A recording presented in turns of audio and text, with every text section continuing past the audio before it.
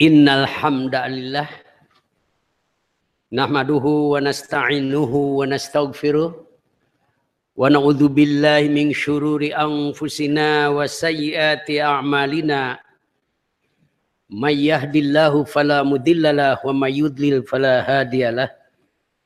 Asyhadu an la ilaha illallah wahdahu la syarikalah wa asyhadu anna Muhammadan abduhu wa rasuluhu la nabiyya ba'dah.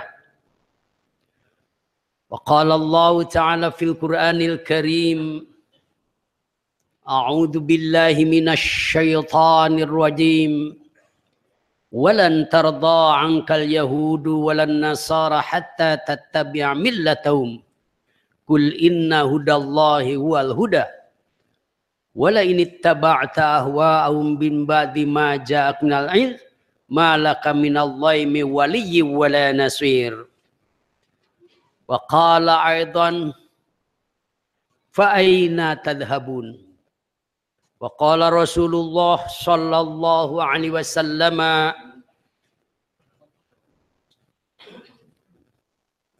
al-mu'minul qawiyyu khairun wa ahabbu ilallah minal mu'mini dha'ifi wa fi kullin khairin.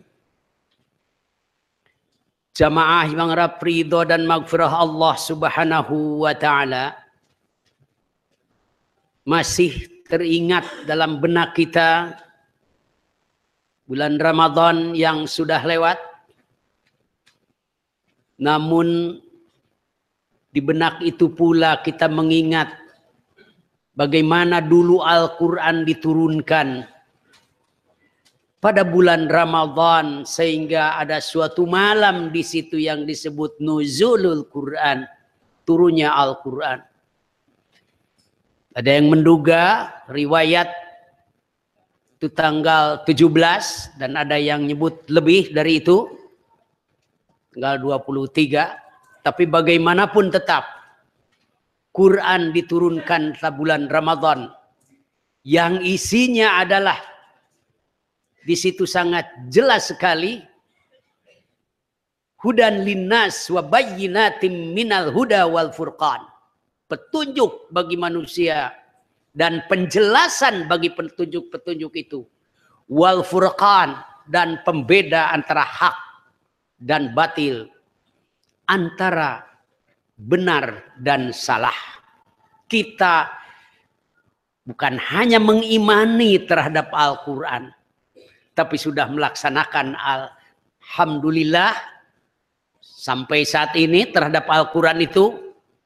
Tapi pertanyaannya, sejauh mana kita melaksanakan Al-Quran tersebut? Jamaah yang ridho dan maghfirah Allah, supaya tidak lupa saja mengatakan taqabbalallah minna minkum, mudah-mudahan amal ibadah kita terima oleh Allah Subhanahu wa taala, bukan hanya saum Ramadan, tapi apapun ibadah yang kita laksanakan menjadi bekal hidup kita, karena memang hidup ini akan sangat sebentar sekali. Di dalam Al-Qur'an tadi disebutkan oleh saya surat At-Takwir ayat 26, fa aina tadhhabun, mau kemana engkau pergi? Kemana sebenarnya kita nanti itu? Umur yang sangat singkat ini mau dipakai apa? Dan setelah itu mau kemana? Ilal jannah au ilan nar, naudzubillah, ilan nar, ke surga atau ke neraka. Kalau baca Quran yang kita sering baca juga dalam bulan Ramadan, dan mudah-mudahan bacaan Quran itu diteruskan, kayak itulah contoh dari Rasul Sallallahu Alaihi Wasallam. Bulan Ramadan itu sangat banyak membaca Al-Quran, lebih daripada bulan-bulan biasanya. Kita akan selalu menemukan kalimat takwa.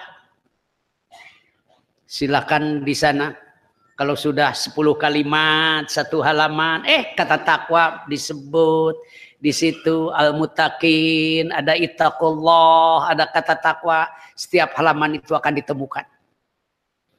Malah sekarang ada anjuran katanya one day one juz, satu hari satu juz, teruskan itu.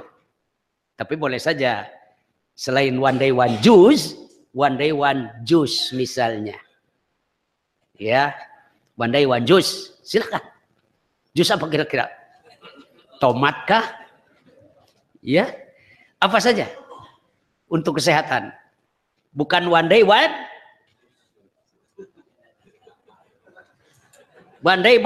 kus, bukan itu ya. One day one kus, bukan. One jus ieu mah. Naon cing? Kus teh? Bukan one day one kus naon. Satu hari satu bungkus. Nah, bukan itu. Ya, eta papi banyakiten kitu nyangsarakeun pigeringan kitu tah. Innalillahi wa inna rajiun. Masih kene. Bulan Ramadan memiliki makna yang sangat tinggi sekali. Dilihat dari aspek untuk kehidupan manusia di dunia ini, ya tadi disebutkan hudan, ya. Bayyinatin minal huda, bahkan di awal surat Al-Baqarah la riba fi hudan lil muttaqin. Siapa muttaqin itu? Jelas sekali alladzina yu'minuna bil ghaib wa yuqimunas salata wa mimma razaqnahum yunfikun, dan seterusnya. Banyak ayat-ayat yang menyifati sifat-sifat muttaqin itu. Quran yang menjadi pedoman kita sekalian.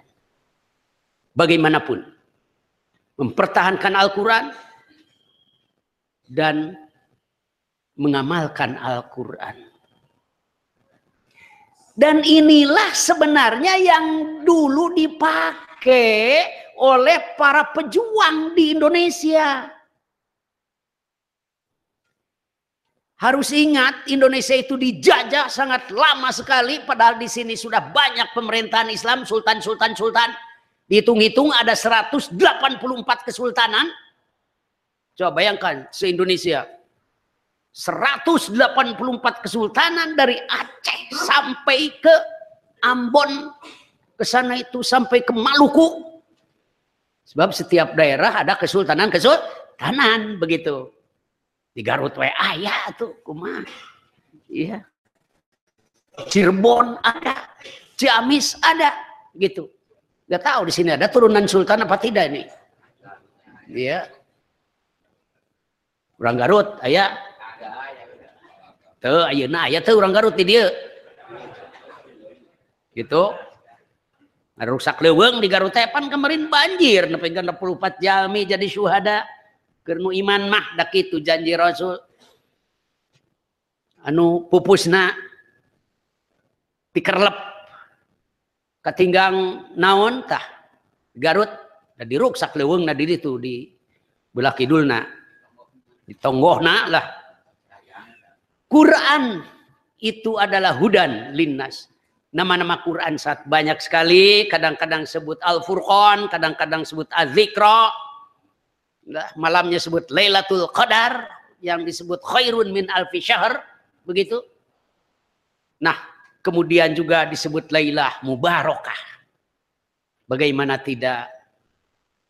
Karena Quran itu adalah memang jadi pedoman hidup kita sekalian.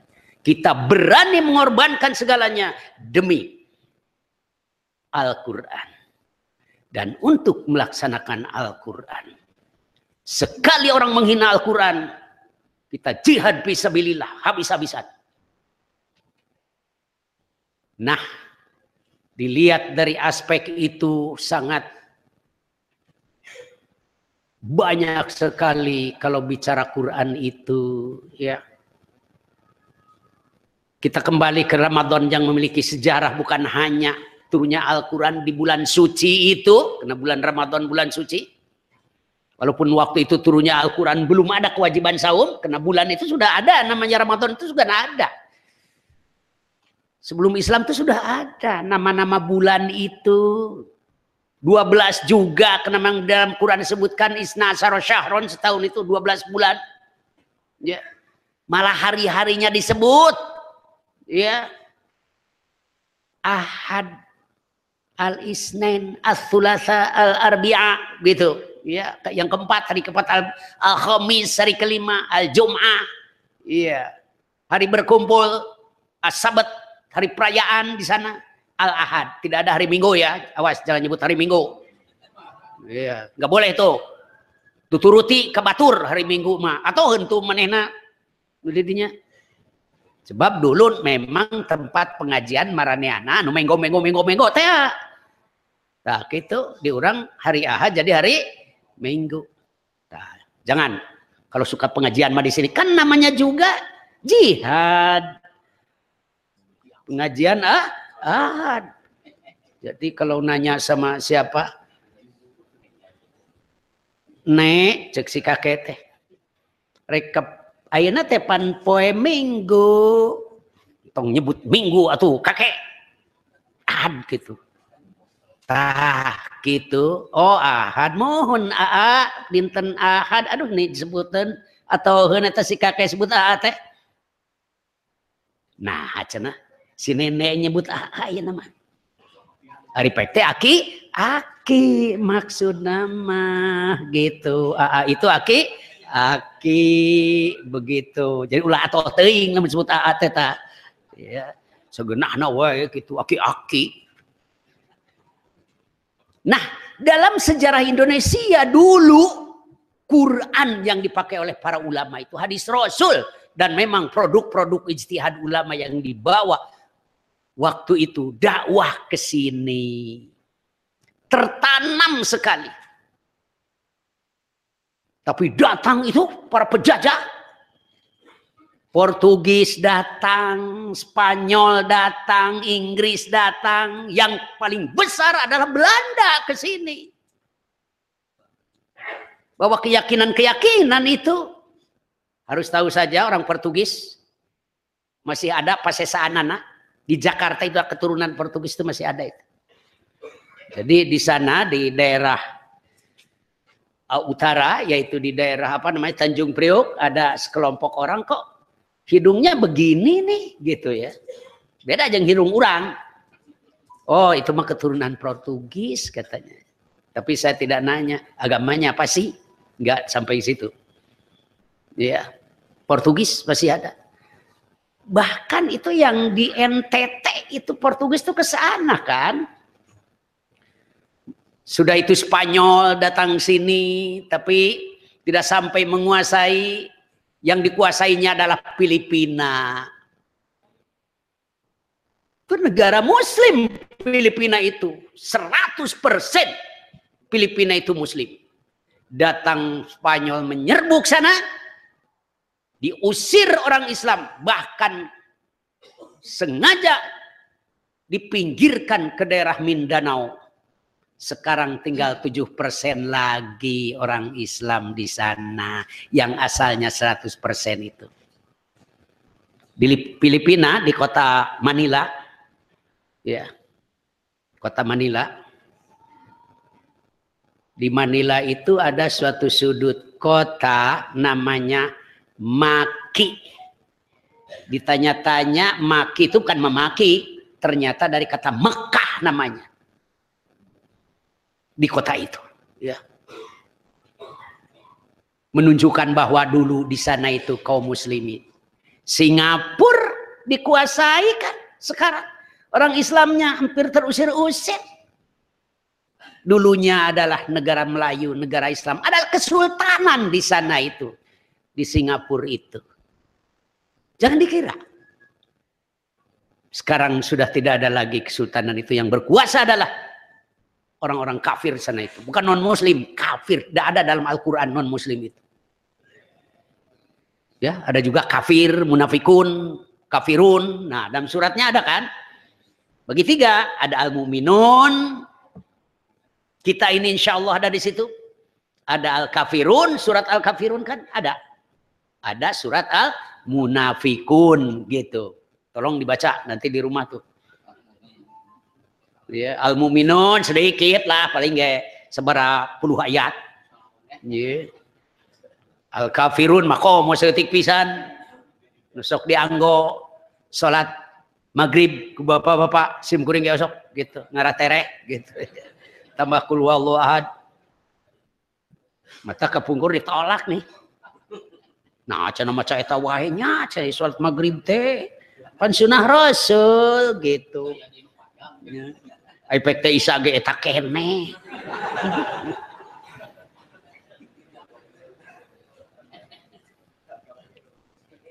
Nah, penjajah yang paling lama di sini adalah Belanda, 350 tahun. Gak tanggung-tanggung. Ada suatu bendungan di Belanda, disebutnya Rotterdam, Dam, di daerah Rotter itu, Amsterdam, malah di situ. Ya, nah, di situ karena memang daerahnya rendah dan Belanda termasuk kecil, maka laut itu ditembok, dibendung, dan sampai saat ini belum diganti-ganti karena mereka bagus sekali teknologinya. Lihat saja itu, di situ ada bendungan di Sungai Citarum itu apa tuh?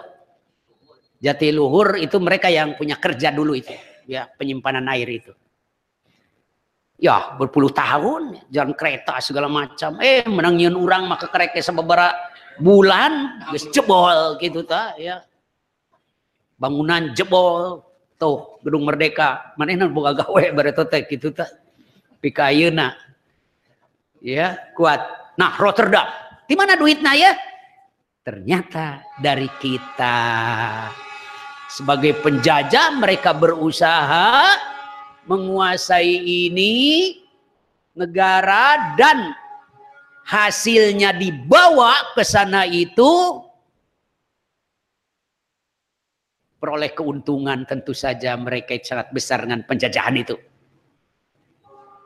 350 tahun.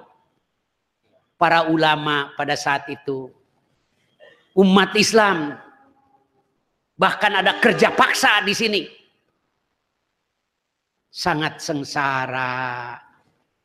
Begitu, malah pendidikan juga dipilih-pilih waktu itu.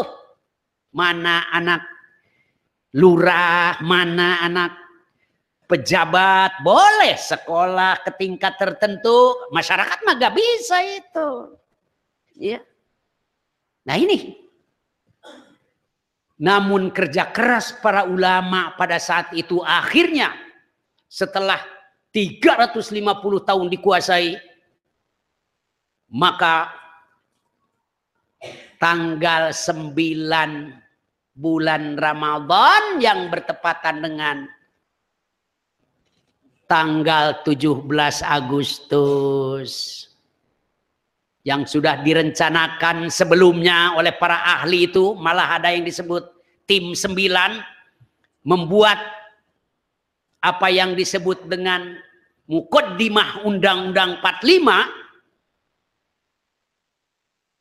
itu disiapkan di situ yang disebut preambule, dan di situ dengan kalimat yang sangat tegas menyebutkan dengan rahmat Allah yang maha kuasa. Kalimatnya, permulaannya seperti itu, menunjukkan bahwa keinginan merdeka itu sebenarnya adalah umat Islam. Karena orang muslim akan dikafirkan ke mana? Nanti dituna. Datang ke dia. Sisa bangunan itu dibuat oleh mereka itu. Ya, di sini ini yang besar-besar itu.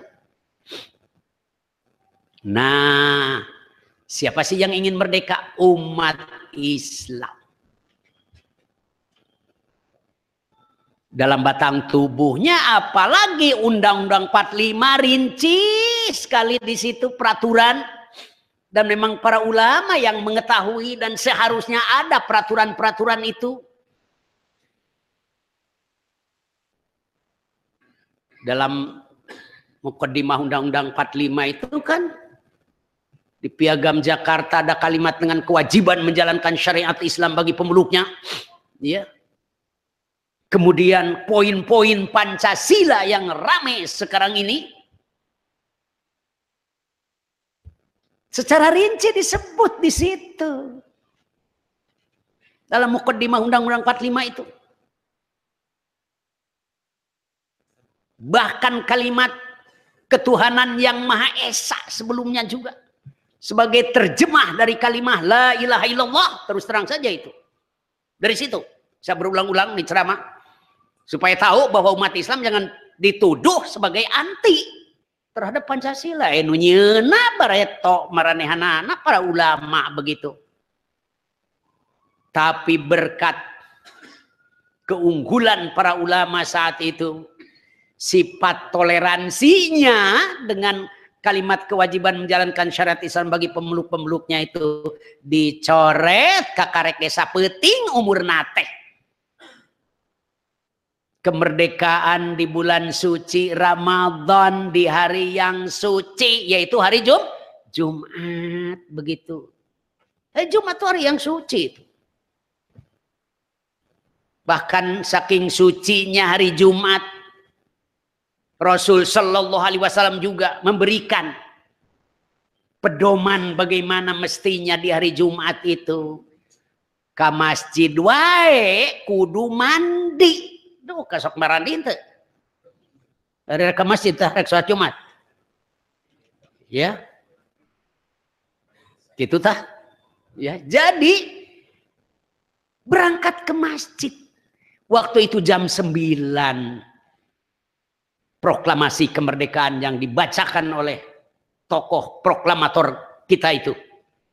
Jam 9 sebelum Jumatan.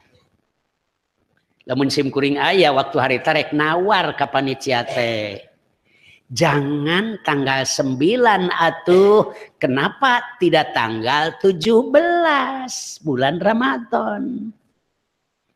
Maksudnya supaya sarua jeung turuna Al-Quran. Tapi tidak ada yang mengingatkan atau tidak ingat. Atau ada yang menolak, nggak usah lah. Katanya supaya tidak terlalu dekat. Jadilah tanggal 17 Agustus. Jadi sebenarnya jasa dari para ulama, jasa daripada umat Islam itu mengusir penjajah Belanda yang berkuasa 350 tahun itu tidak tanggung-tanggung. Tapi yang paling menarik itu perjuangan mereka itu bukan hanya secara lisan, kalau perlu dengan peperangan.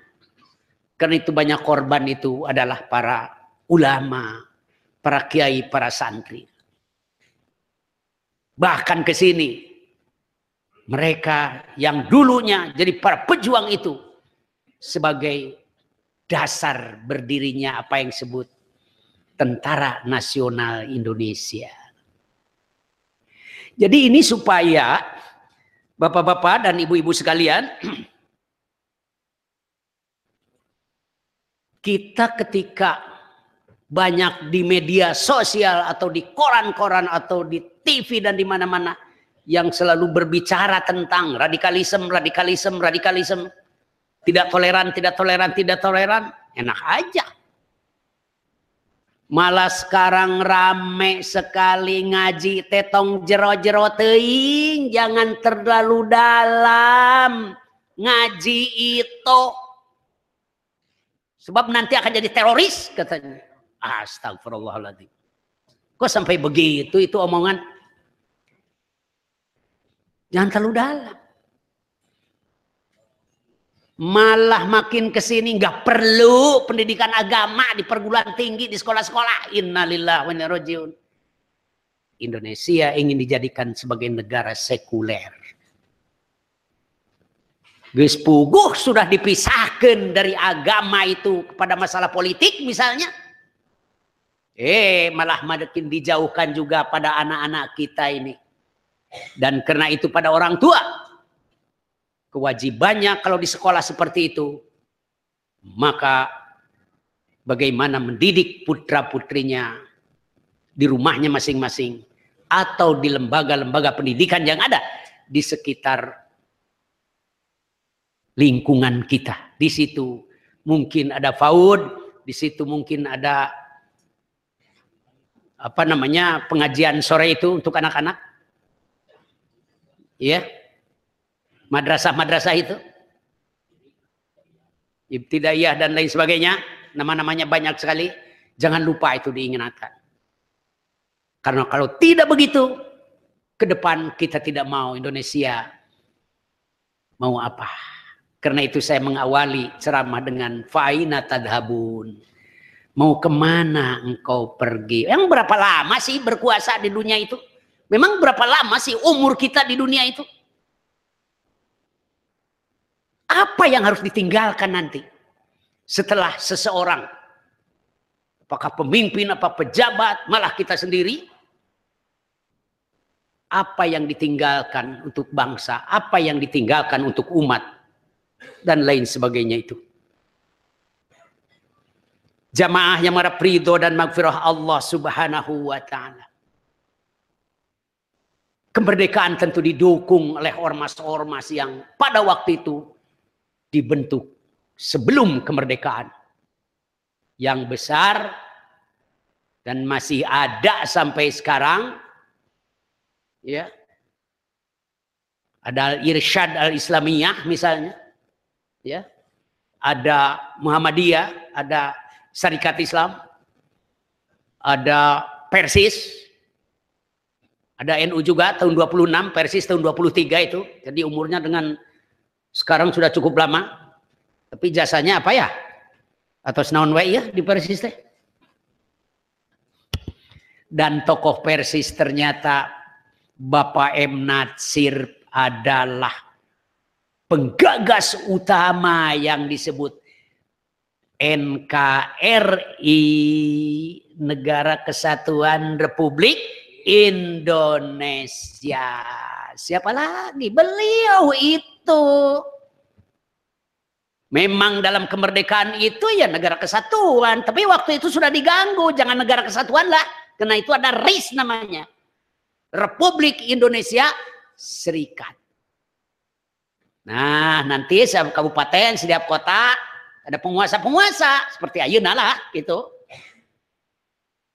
Tapi dulu mah lebih berkuasa daripada yang sekarang. Maka Bapak Muhammad Nasir dengan kecerdasannya karena waktu itu menjadi Perdana Menteri di Indonesia ini, setelah beliau menjadi Menteri Penerangan, diangkat oleh Bapak Soekarno waktu itu. Kenapa Soekarno sebenarnya pernah belajar juga di Persis. Itu dulu itu. Sering ketemu Hasan, malah surat menyurat. Malah ada orang yang menganjurkan, sudah aja bunuh diri Bapak kalau sehari makan 14 tablet. Kan dengan sakitnya. Gak boleh dalam Islam bunuh diri itu. Gitu. Dia menjawab begitu kan. Memang terganggu itu beliau itu dengan aliran-aliran yang kurang ajar waktu itu, sengaja menguasai di Indonesia. Ya. Tapi dia nggak mau diganggu katanya. Nggak boleh dalam Islam bunuh diri itu. Gitu tak. Sebab malah masuk surga cek Rasul. Dia bunuh diri teh. Jadi ada beberapa Rasul malahan tara nyolatan kanu maehan mah. Maehan mana? Tara nyolatan. Lutar di solatan ke Rasul, saya berulang-ulang ini. Pertama orang yang bunuh diri. Kedua orang yang korupsi. Ketiga orang yang naon sing punya utang. Ya Indonesia gede pisan utangna. Leuwih ti 30% dari APBN. Nu ceuk undang-undang mah teu meunang eta teh. 30% dari APBN teh utang teh. Urang teh utang gede ya. Sekarang itu entah kemana. Wallahu a'lam bishawab. Geus ngahutang loba-loba keluar, dana haji rek pakai infrastruktur katanya.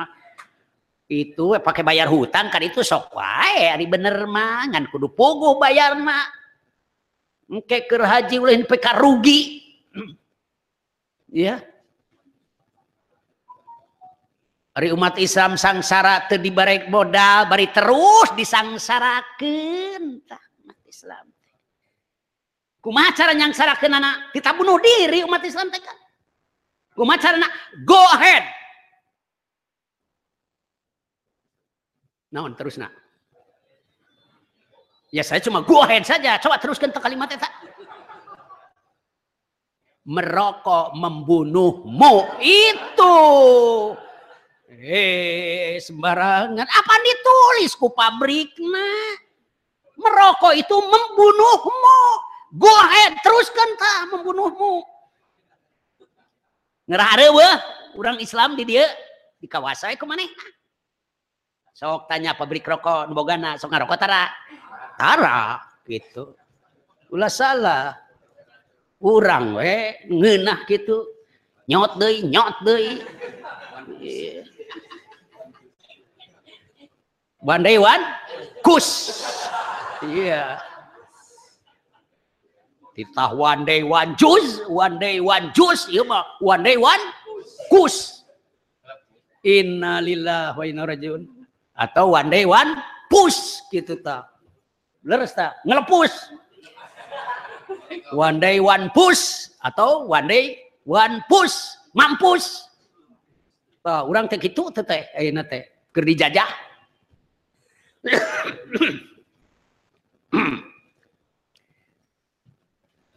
Punten ya. Aya naon? Cai teu kedah sareng cau, cai we hungkul. Nah, ormas-ormas tadi sangat berjasa dalam kemerdekaan Indonesia. Aya teh ormas lain ormas Islam nu ngamerdekakeun. Nanti dulu.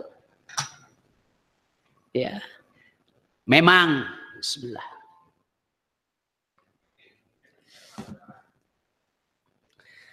Di antara 9 panitia itu, anggota BPUPK itu, panitia itu, 2 orang non muslim gitu ya, atau heun pisan dibuang kalimat eta teh.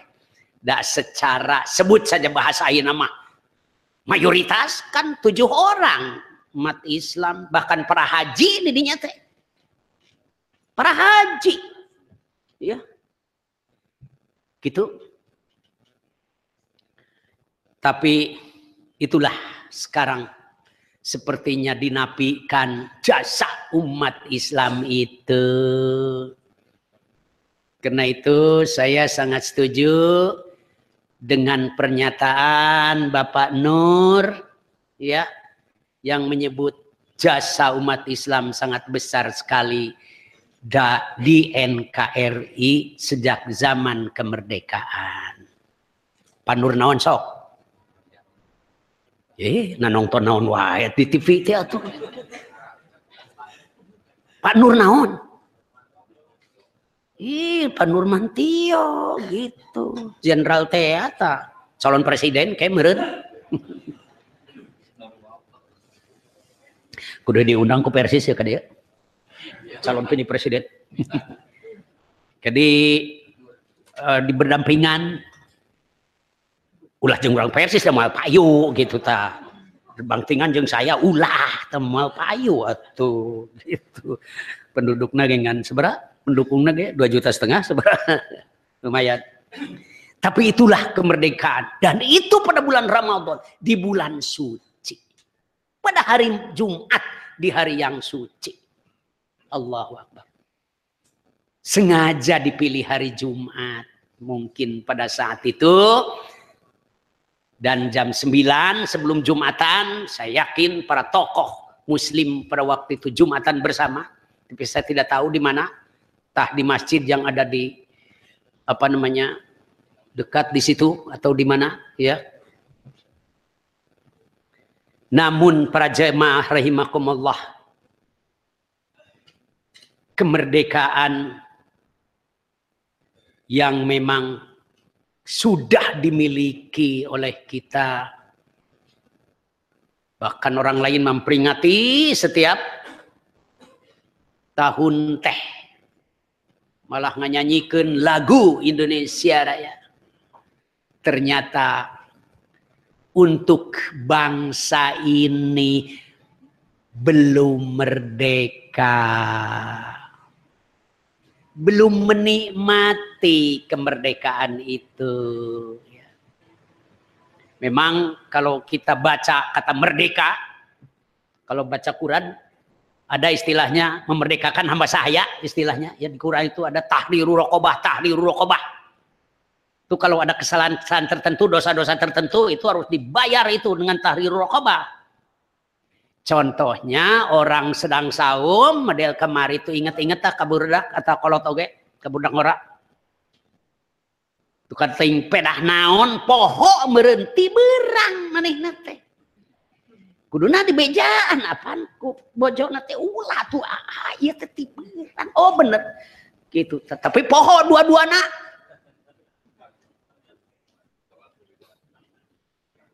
pernah kejadian ini orang datang pada Rasul sallallahu alaihi wasallam ya Rasulullah celaka aduh celaka Rasulullah kenapa aduh saya itu tuh dengan istri saya bulan Ramadan kemarin gitu nah atuh kabina-bina teuing mana teh nyaho bulan Ramadan ya untung di orang sok aing nyebutkeun sahur gitu tuh ingat meureun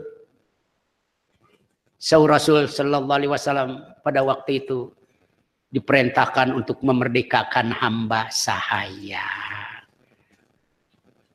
tidak ada.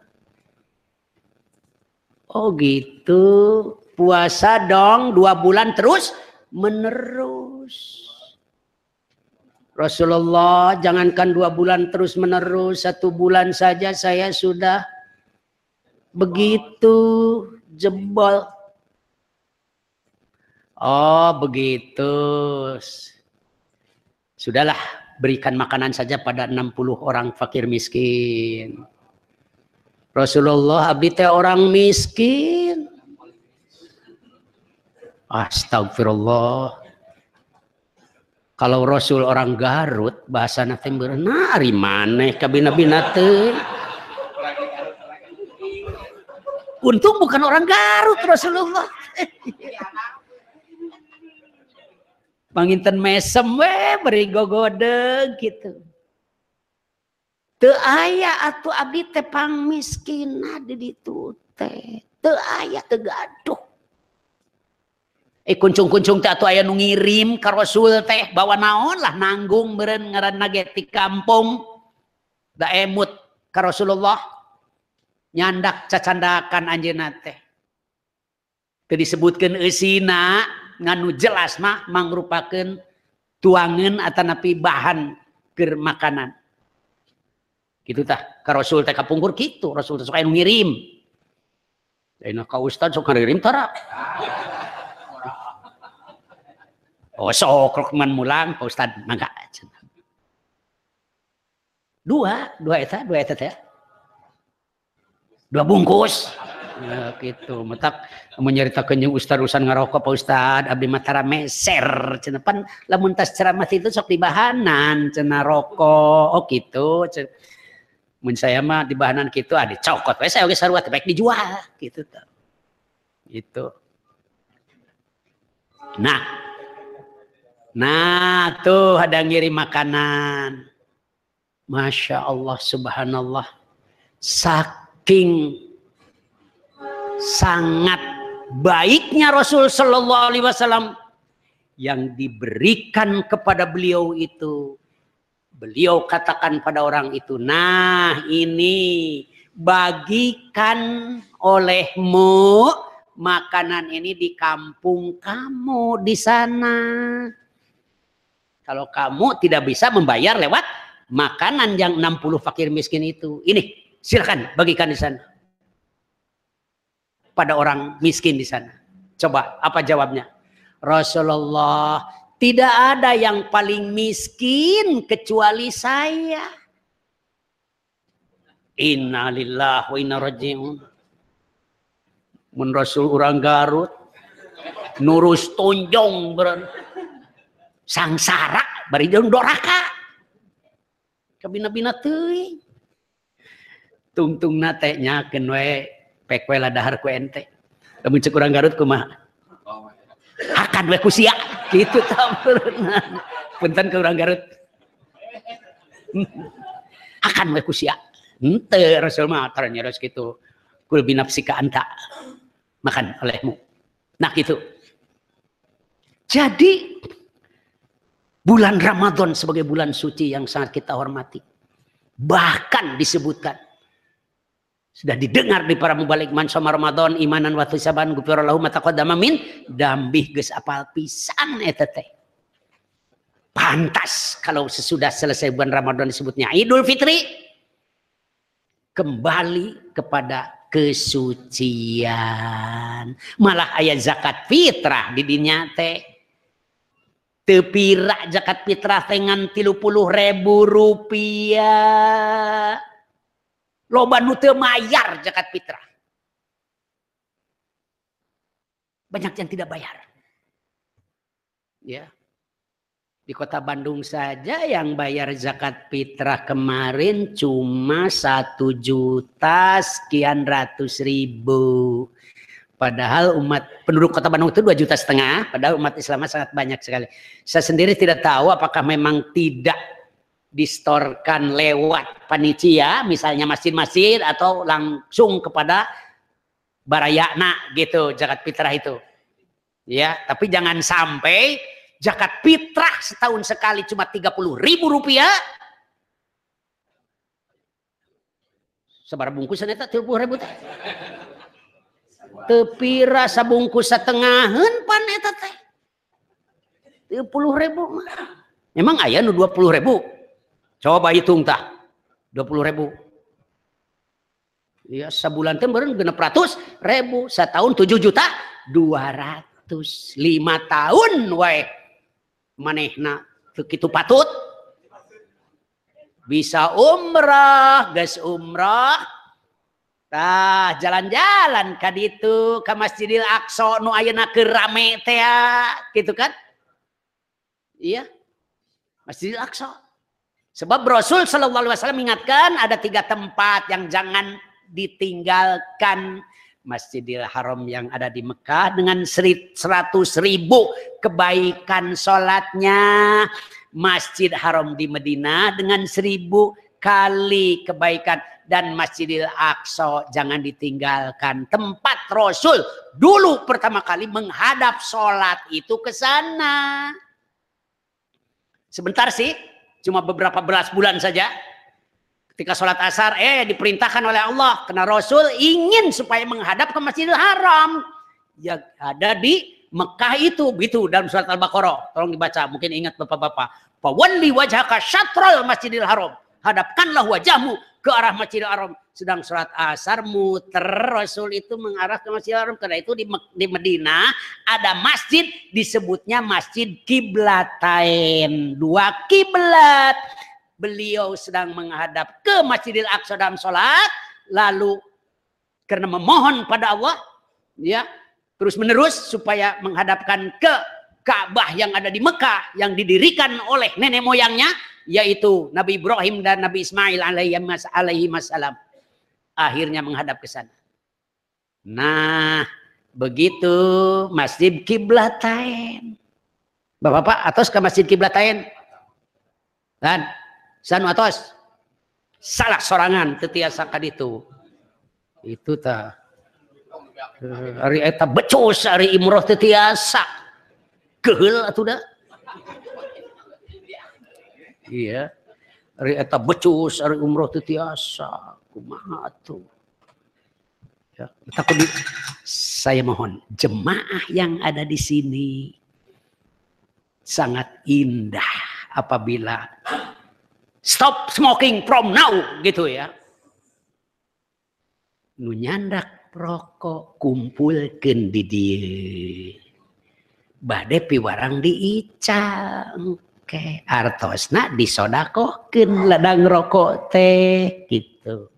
Ka mana? Ka urang Palestina nu ngadagoan ayeuna. Gitu tah. Kemarin kita dikunjungi oleh warga Palestina, insya Allah uang yang sudah dikumpulkan dulu lewat jamaah, kita akan membangun lembaga pendidikan di sana. Kemarin datang 5 orang sini dan kita sudah diskusi, insya Allah karena Israel sedang menghabisi orang-orang Muslim ahli sunnah wal jamaah yang ada di Palestina.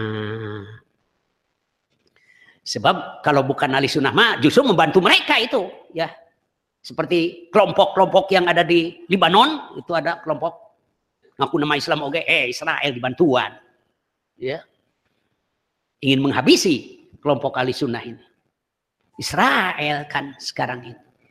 Israel itu harus ingat saja itu gelaran sangat bagus terhadap Nabi Yakub alaihi salam. Gelaran Nabi Yakub itu. Kan keturunan kesini ini dari Nabi Ibrahim alaihissalam, kemudian punya putra 2. Nuhiji Nabi Ishak, nuhiji diangkat Rasul de nyaeta Nabi Ismail nu aya di Mekah, ti Ibu Hajar, nu tadi Nabi Ishak, ti Ibu Sarah, terus keturunannya Nabi Yakub, terus keturunan yaitu Nabi Musa alaihissalam. Ngurus Bani Israel. Termasuk Nabi Isa alaihissalam pun adalah keturunan dari Bani Israel itu. Apa sih Israel itu artinya? Isra artinya pilihan, ya. Sofiyu sebutnya, Sofiyullah. Il adalah Tuhan Allah. Il itu bahasa Ibrani, sadar. Karena itu kini juga ada L. Nah itu il itu adalah Tuhan sebenarnya. Ya, dari rumah sakit kan Immanuel misalnya. Itu berkaitan dengan masalah Tuhan juga itu. Malah diurangnya pakai ngaran, Kak.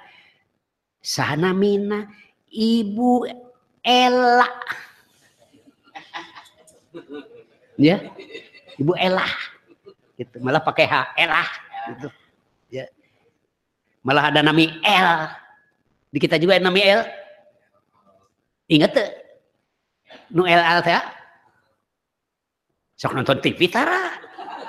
Itu cek nonton teh berita nu bagus lain eta wae teu pararuguh gitu ta. Ya, malah TV ge ulah unggal channel di papai kudu TV anu sok sodakoh nu bogana gitu.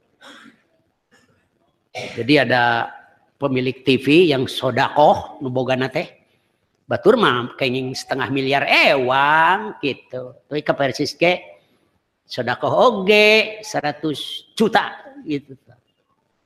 Anjina teh eta teh lah nu nganggo 77 teh tah. Trans 7 termasuk rek balanja ulah ka mana-mana ka ditu wae gitu tah. Ya. Mohon Ibu dan Bapak sekalian, kita Indonesia yang sudah merdeka sebenarnya masih dijajah secara ekonomi. Ya, ekonomi dijajah kita itu. Masyarakat sengsara yang dagang saja mau punya modal harus bayar rente yang diharamkan itu. Dan mudah-mudahan ke depan yang namanya bank syariah makin besar dan ekonomi syariah makin besar karena sudah dideklarasikan di Jakarta arus ekonomi umat. Kalau arus kan, kalau air arus artinya cepat sekali. Nah, tapi kita juga harus menahan diri dari perbuatan-perbuatan 3 hal. Tidak boleh hidup berlebihan, tidak boleh hidup berkemubaziran, tidak boleh hidup berkemewahan. Bangunlah ekonomi di tengah-tengah keluarga, ya. Punten tah. Berlebihan itu sangat dilarang oleh Al-Quran. Karena itu Al-Quran menyebutkan innahu la yuhibbul musrifin. Sesungguhnya Allah tidak menyenangi orang-orang yang israf, berlebihan. Itu satu. Ya. Dalam surat Al-A'raf 31 dibaca lagi aja di rumah nanti. Sengaja pakai tidak disebutkan ditulis ayat-ayat Qur'annya, soalnya soka gulei. Sebab ditinggalkan dusun ngaranna teh nu nincak ayat Qur'an teh. Komud bawa ka WC mah pan Rasul gaduh lelepen, Ali cap beliau kalau bikin surat ada Muhammad Rasulullah. Nah, dicap surat pakai cap juga. Ya, saya punya contoh surat-suratnya. Nanti kalau ceramah kapan, barangkali masih ada umur, kita pakai itu tuh supaya tahu sejarah masa silam tuh gimana tuh. Sok dibuka heula simpen. Ini orang pantara pakai baju, pakai malah ngompol didinya gitu ya. Dari HP kumaha keun we HP udah dijero ieu gitu ta. Seperti otak urang oge pan kecandak ke WC nya. Nah, itu satu. Yang kedua, tidak boleh ada kemubadziran. Mubadir itu sesuatu yang sebenarnya kalaupun dihabisi perkara itu, atau tidak boleh ada yang dibiarkan begitu saja tanpa guna dan manfaat. Saya nyinggung sedikit ini, beberapa saya sebagai ketua Dewan Ketahanan, bukan ketua, anggota dari Dewan Ketahanan Kota Bandung, penasehat, seminggu lalu itu ada rapat mengenai ketahanan pangan. Harus tahu segalanya impor di kita itu, bahkan garam saja impor, makanya jangan pakai garam masak itu sekarang ini. Itu saeutik wae lah. Dari mana impor garam? Dari Australia. Astagfirullahaladzim. Di daerah dingin kan Australia mah kan selatan. Jadi pejabat-pejabat kita ini ahli-ahli garam kemana? Kenapa tidak dibuat di pantai-pantai itu garam? Alasan nama loba hujan di dieu mah cenah. Kenapa kalau tidak musim hujan gimana? Kemarin tidak dimanfaatkan masyarakat. Ya, pembuat garam senang sebab 6.000 sekarang naik 1 kilogram dari 600 rupiah. Kan 600 rupiah itu terhina sekali kan, 600 rupiah. Sakilo, sanesao, sakilo. Nah sekarang 6.000. Petani garam senang sekarang itu. Ya, saya juga atohkeun we lah. Sewaktu-waktu mah mahal, mun perlu 10.000 lah sakilo. Ya, lila kepake nage sakilo teh. Sabulaneun beda jeung nu eta.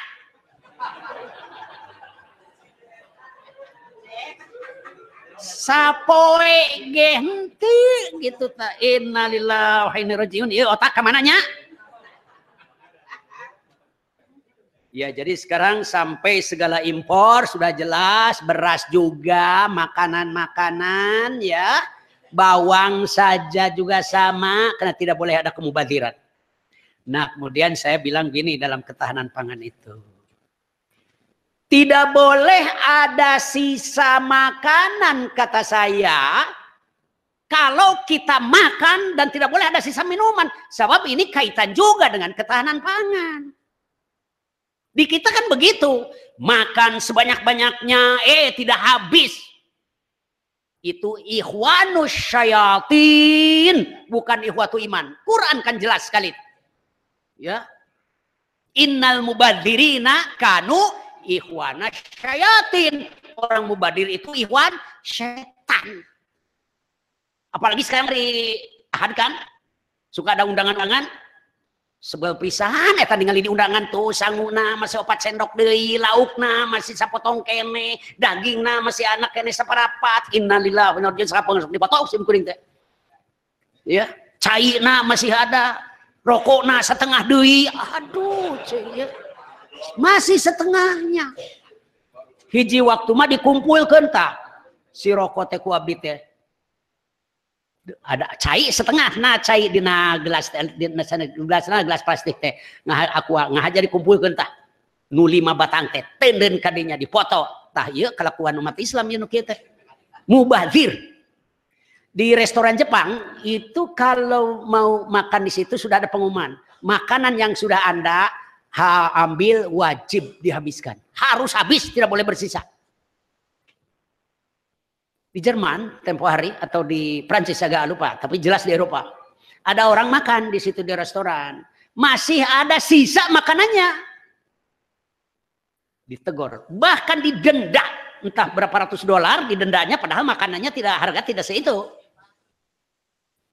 Kan saya katanya yang makannya ini saya bayar. Iya, Anda makan di sini, tapi lihat penduduk dunia sekarang itu banyak yang tidak makan gara-gara memang makanan dibuang-buang seperti ini. Jadi ikhwanus syayatin anu nginum atawa dahar henteu nepi ka seep.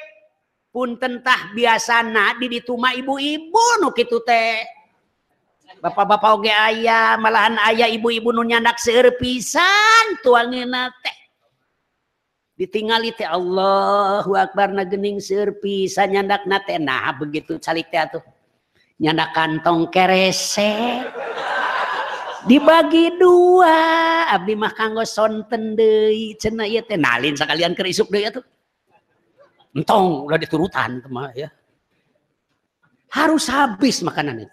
Sebab kaitan ketahanan pangan sekarang ini. Kita itu jorok-jorok gitu kalau makan itu, bersisa-bersisa. Ada penelitian di daerah Pangandaran atau di mana itu. Jadi kalau orang makan itu masih bersisa mungkin 10 remeh lah. 10. Nah, bayangkan wae ya jelema 2 juta upamana di hiji tempat. Makan yang makannya misalnya 1 juta atau 1,5 juta. Karena memang yang 1,5 juta na orok misalnya. Coba kumpulkan sebaraton tah. Apalagi di Jawa Barat ini. Karena itu saya memohon pada para jamaah tidak boleh ada kemubaziran. Makan minum wajib habis. Ada geus wareg nyakeun wae pan ke gerek minum deui sakedeung deui oge. Rek makan deui atuh nyandapnya dengan terlalu banyak makanannya.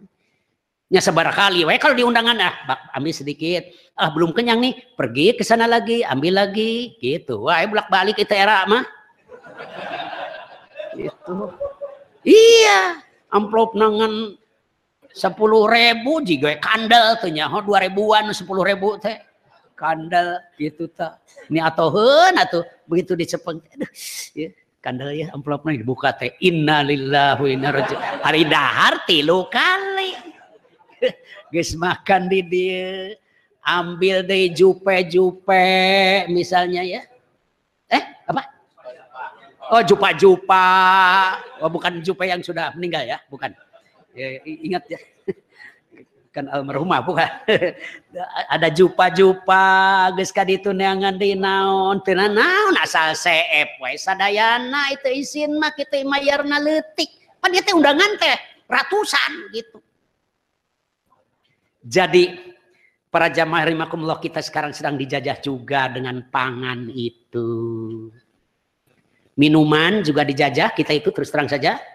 Ya, malah minta itu orang dari sana izin pada negara ingin membuat pabrik-pabrik minuman di mana-mana. Sekarang sudah ada suratnya diajukan pada negara. Itu yang saya baca di koran. Ya, hati-hati beli minuman pun kita itu. Siapa pabriknya? Ini. Ya, yang paling jelas itu yang ada di Sukabumi. Ya, kita sering minum kadang-kadang. Nah, saya jarang minum sekali. Kalau ada yang gitu, minta yang lain saja. Saya bilang, mana? Coba di Garut, sedang ceramah lingkungan, makan, disuguhi air. Astagfirullah di gunung, iya. Moal cing saya mau minum air, iya. Sok tengan, sugan air, disusukan, herang, cing teh. Di sumur, sok, bodoh gila. Betul itu. Kun mah kagok ngan hiji lamun sadus mah beda deui atuh.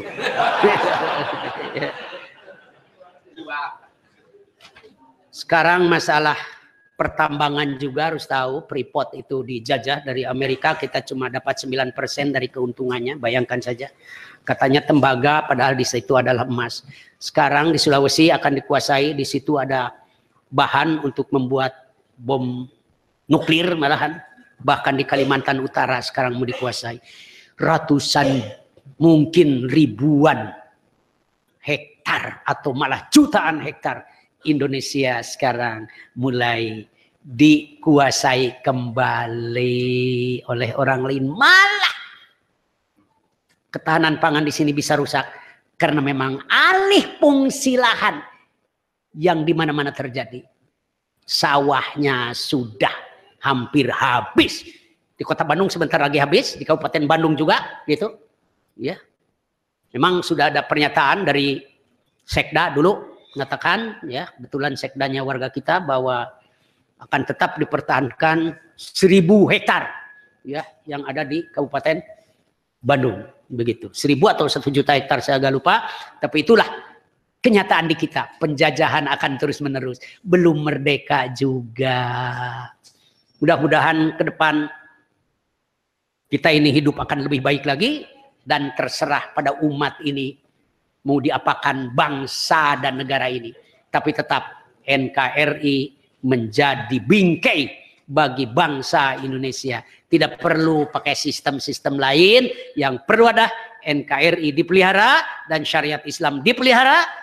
sehingga nanti mewarnai bangsa dan negara ini. Karena memang dalam Pancasila pun kalau kita lihat itu diwarnai dengan ayat-ayat Al-Quran atau syariat Islam. Lihat itu, keadilan sosial bagi seluruh bangsa Indonesia. Keadilan sosial itu ada. Ada nggak keadilan sosial di sini sekarang? Siapa yang tidak Pancasilais ini? Itu pertanyaan. Ya. Siapa yang tidak musyawarah ini? Habak. Weh. Singkur kahayang teh diajak ngobrol heula, ngariung heula, ulah ujug-ujug. Gitu ta. Bisa nggak ini? Ini kan Indonesia, bukan yang lain. Tidak bisa yang lain dibawa ke sini. Mau saya seperti itu tadinya, mau tokoh-tokoh ya. Ngobrol dulu, dialog dulu, maunya apa? Kan ini sistem di negara Kesatuan Republik Indonesia nggak bisa cara-cara itu mah di sini. Begitu, bukan ujug-ujug habak wae. Tapi yang pasti adalah mudah-mudahan Indonesia ke depan makin baik ya, dan mudah-mudahan kita sesuai dengan apa yang diinginkan, baldatun thayyibatun warabun ghafur. Barangkali itu Bapak-bapak yang dapat disampaikan, mudah-mudahan ini menjadi bagian bagi kehidupan kita berislam, beriman dan bernegara di bumi pertiwi NKRI. Mudah-mudahan Allah mengampuni segala dosa kita semuanya. Yang besar, yang kecil, sengaja, tidak sengaja, tampak atau tidak tampak. Mudah-mudahan Allah mengampuni dosa ibu bapak kita yang ada ataupun telah tiada. Mereka ditempatkan dalam ridho dan magfirahnya, di alam barzahnya ditidurkan. Mudah-mudahan kita ke depan mampu memelihara negara dan bangsa ini dalam bingkai yang Islam. Kemudian mudah-mudahan negara ini sampai pada tujuan baldah thayyibah warabun ghafur. Rabbana atina fid dunya hasanah wa fil akhirati hasanah adzabannar. Aqulu qouli hadza astaghfirullah li wa lakum. Wassalamualaikum warahmatullahi wabarakatuh.